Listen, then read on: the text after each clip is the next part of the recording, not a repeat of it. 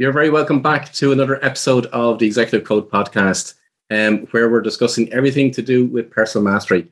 I'm here with Nicole, and Nicole has more questions that she wants to have answered. So, Nicole, what is it that you have for us this week? So recently, Paula, I was talking to a friend who mentioned that she doesn't hire employees in her business because she doesn't think they can do the work as well as she can. So she would rather do it all herself. This seems to be a common trend, whether you're self-employed or you manage employees in a company, or even when it comes to housework. So is this necessarily negative, or is there some advantage? And if not, what can we do to learn to delegate tasks? It's actually quite common in whether it be, as you say, whether it be you're a manager within the company, whether you're self-employed, or whether you're actually running a household. So it is actually very, very common. Is there disadvantages to it? Yeah, there absolutely is, because you're doing now everything that you have to do, but you're perhaps maybe not the best person to be doing it in the first place. What you want to look at, so especially if this person is self-employed, ultimately what's going to happen is that if they're doing everything themselves, they're now going to put a limit on the income that they can actually generate, because there's only so many hours in the day, and the more busier that individual gets, whether it be by serving clients or by doing administration work or any kind of other activities that they're doing within the business itself, what they're going to do is they're going to make less hours that they can actually generate an income from. So therefore, they're actually going to reduce their income that they're going to be generating. The same thing applies as an employee.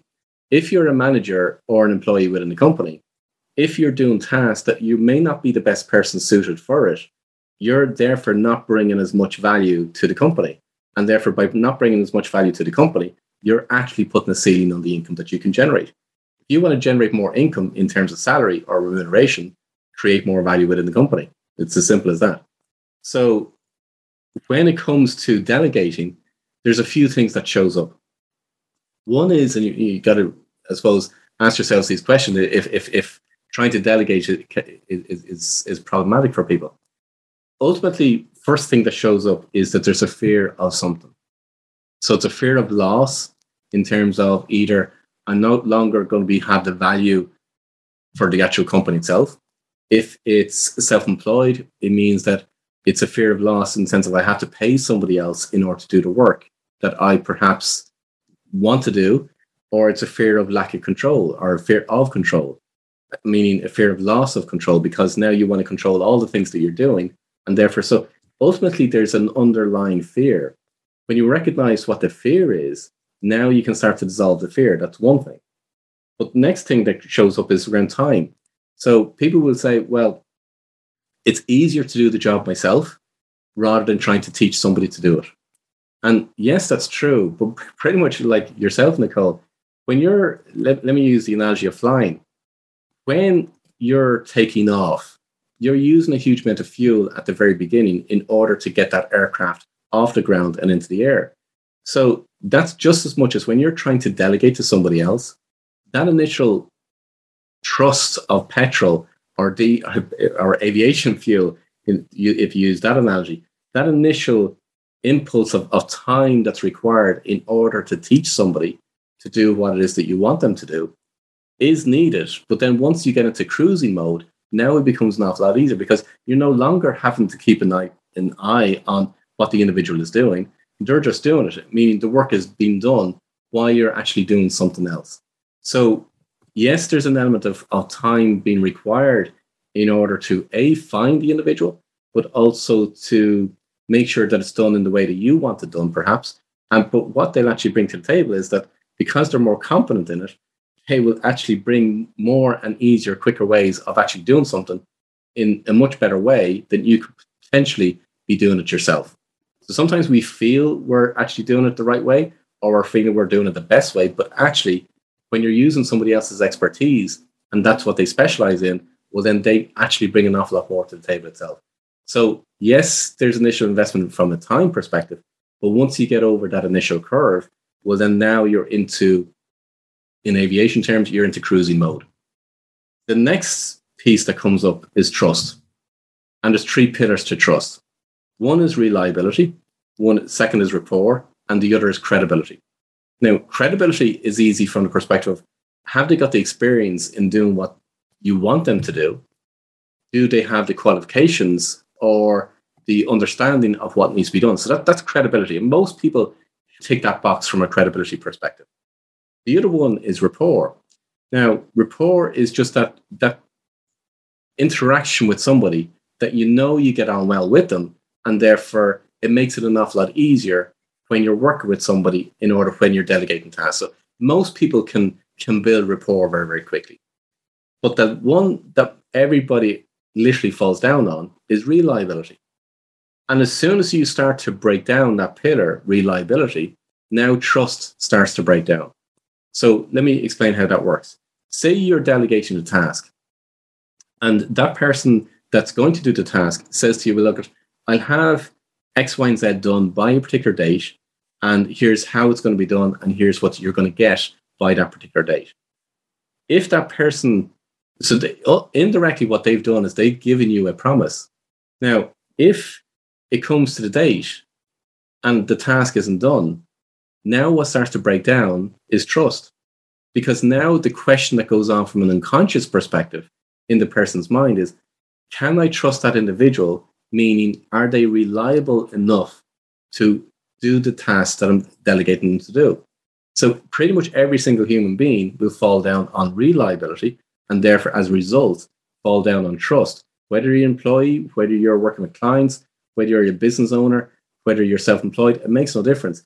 Every single individual will typically fall down on that one pillar unless they understand the 3 pillars of trust, and then unless they understand and build a system into their business or into their life, so therefore they're able to deliver on the reliability pillar. So when it comes to your friend Nicole in delegating a task, that's typically where it's going to fall down from a reliability perspective. And therefore what will now start to kick in is, if somebody hasn't delivered a task for them in the way they expected it to be done, or how it to be done, or by the time frame is going to be done, well, then now what's in their mind is, well, they'll brush everybody else with the same viewpoint. So, well, oh, I have to do it myself because I cannot find anybody else to do it. But there's no such thing as absolutes, meaning you can't go through every single individual in the whole population and not find one person to be able to do the task. So you can't use absolutes when it comes to human behavior. The next thing is competence, and competence is made the 3 pillars are skills, knowledge, and experience. If you're trying to delegate a task, it's a case of trying to find somebody that has the skills, the knowledge, and experience to do what it is that you want them to do. And once you've got that, well, then now you've got somebody that's perhaps even better to be able to do the task that you want them to do. So one of those 4 elements, whether it be fear of loss, time, or trust, or confidence, one of those aspects, if not all 4 of them, will come into play when somebody wants to delegate. You work on those 4, and then now it becomes an awful lot easier to actually delegate to somebody else. There are so many experts out there. I've got a team, they're all virtual. I don't even know how many people are on the team now at this stage. Nicole, you're one of them. You're part of my team. So there's always experts to be found out there that can absolutely do something that could you do it? Yeah, you could, but they can do it an awful lot better than what it is that you can do. And once you find those individuals, and then it's developing a team element with them in order to develop the relationship with them. And therefore now you have that team or those individuals delegating the task to for as long as you want within the business itself. So now the more time that you free up within your business or as a manager, well, then now the more value that you can bring to your own business. And ultimately, as I said earlier on, the more value that you bring, well, then the more you're actually going to generate more income. Yeah, anyone involved in any sort of onboarding of new employees knows how time consuming it can be because it takes time away from their other work. One thing I noticed was you mentioned competence, and you talked about this in one of your earliest podcasts. It's made up of skills, knowledge, and experience. And then for credibility, which is part of trust, you also mentioned that it includes experience and qualifications. So there does seem to be some sort of overlap between credibility and competence. Yeah, it will be. Absolutely will be. Yeah. And this take it from the point of view, Nicole, so you're a pilot. So if you are walking in to an airline well, then there's certain certifications that you will have, but also skills, knowledge, and experience in order to do what it is that you're to do as a pilot. And this is especially hard for perfectionists, right? We talked about this on one of the previous episodes, where we have to learn to embrace perfectionism and see it as a strength instead of a weakness. Yeah, absolutely. But here's the thing. Why not be perfect in what your genius drivers are, as opposed to trying to be perfect in every single thing that you do? So the more you fill your day, your week, your month, your year with activities that are in line with your genius drivers, well, then the much more value that you're going to bring to the world, and the much more joy and fulfillment that you'll also personally get. So the best way of working it out is that once you know what your genius drivers are, identify what are the activities that are in line with your genius drivers, and everything else is what you want to outsource or delegate or get rid of. Yeah, I like how you mentioned the term good enough is good enough, and that it's not about perfection, but the process of getting to perfection. Yeah, absolutely. And this is going to segue perfectly into our next episode, where we talk about Genius U and Genius drivers. Okay, cool. Perfect. I look forward to it. Okay, guys. So that's where we were discussing today in terms of delegating. So if you find yourself one of those people that find it difficult to actually delegate, perhaps maybe look at each one of those 4 areas and see what needs to be done in order to help you actually delegate the activities and the work that you're currently doing that perhaps are not bringing the most value to yourself. Until next time, I wish you every success.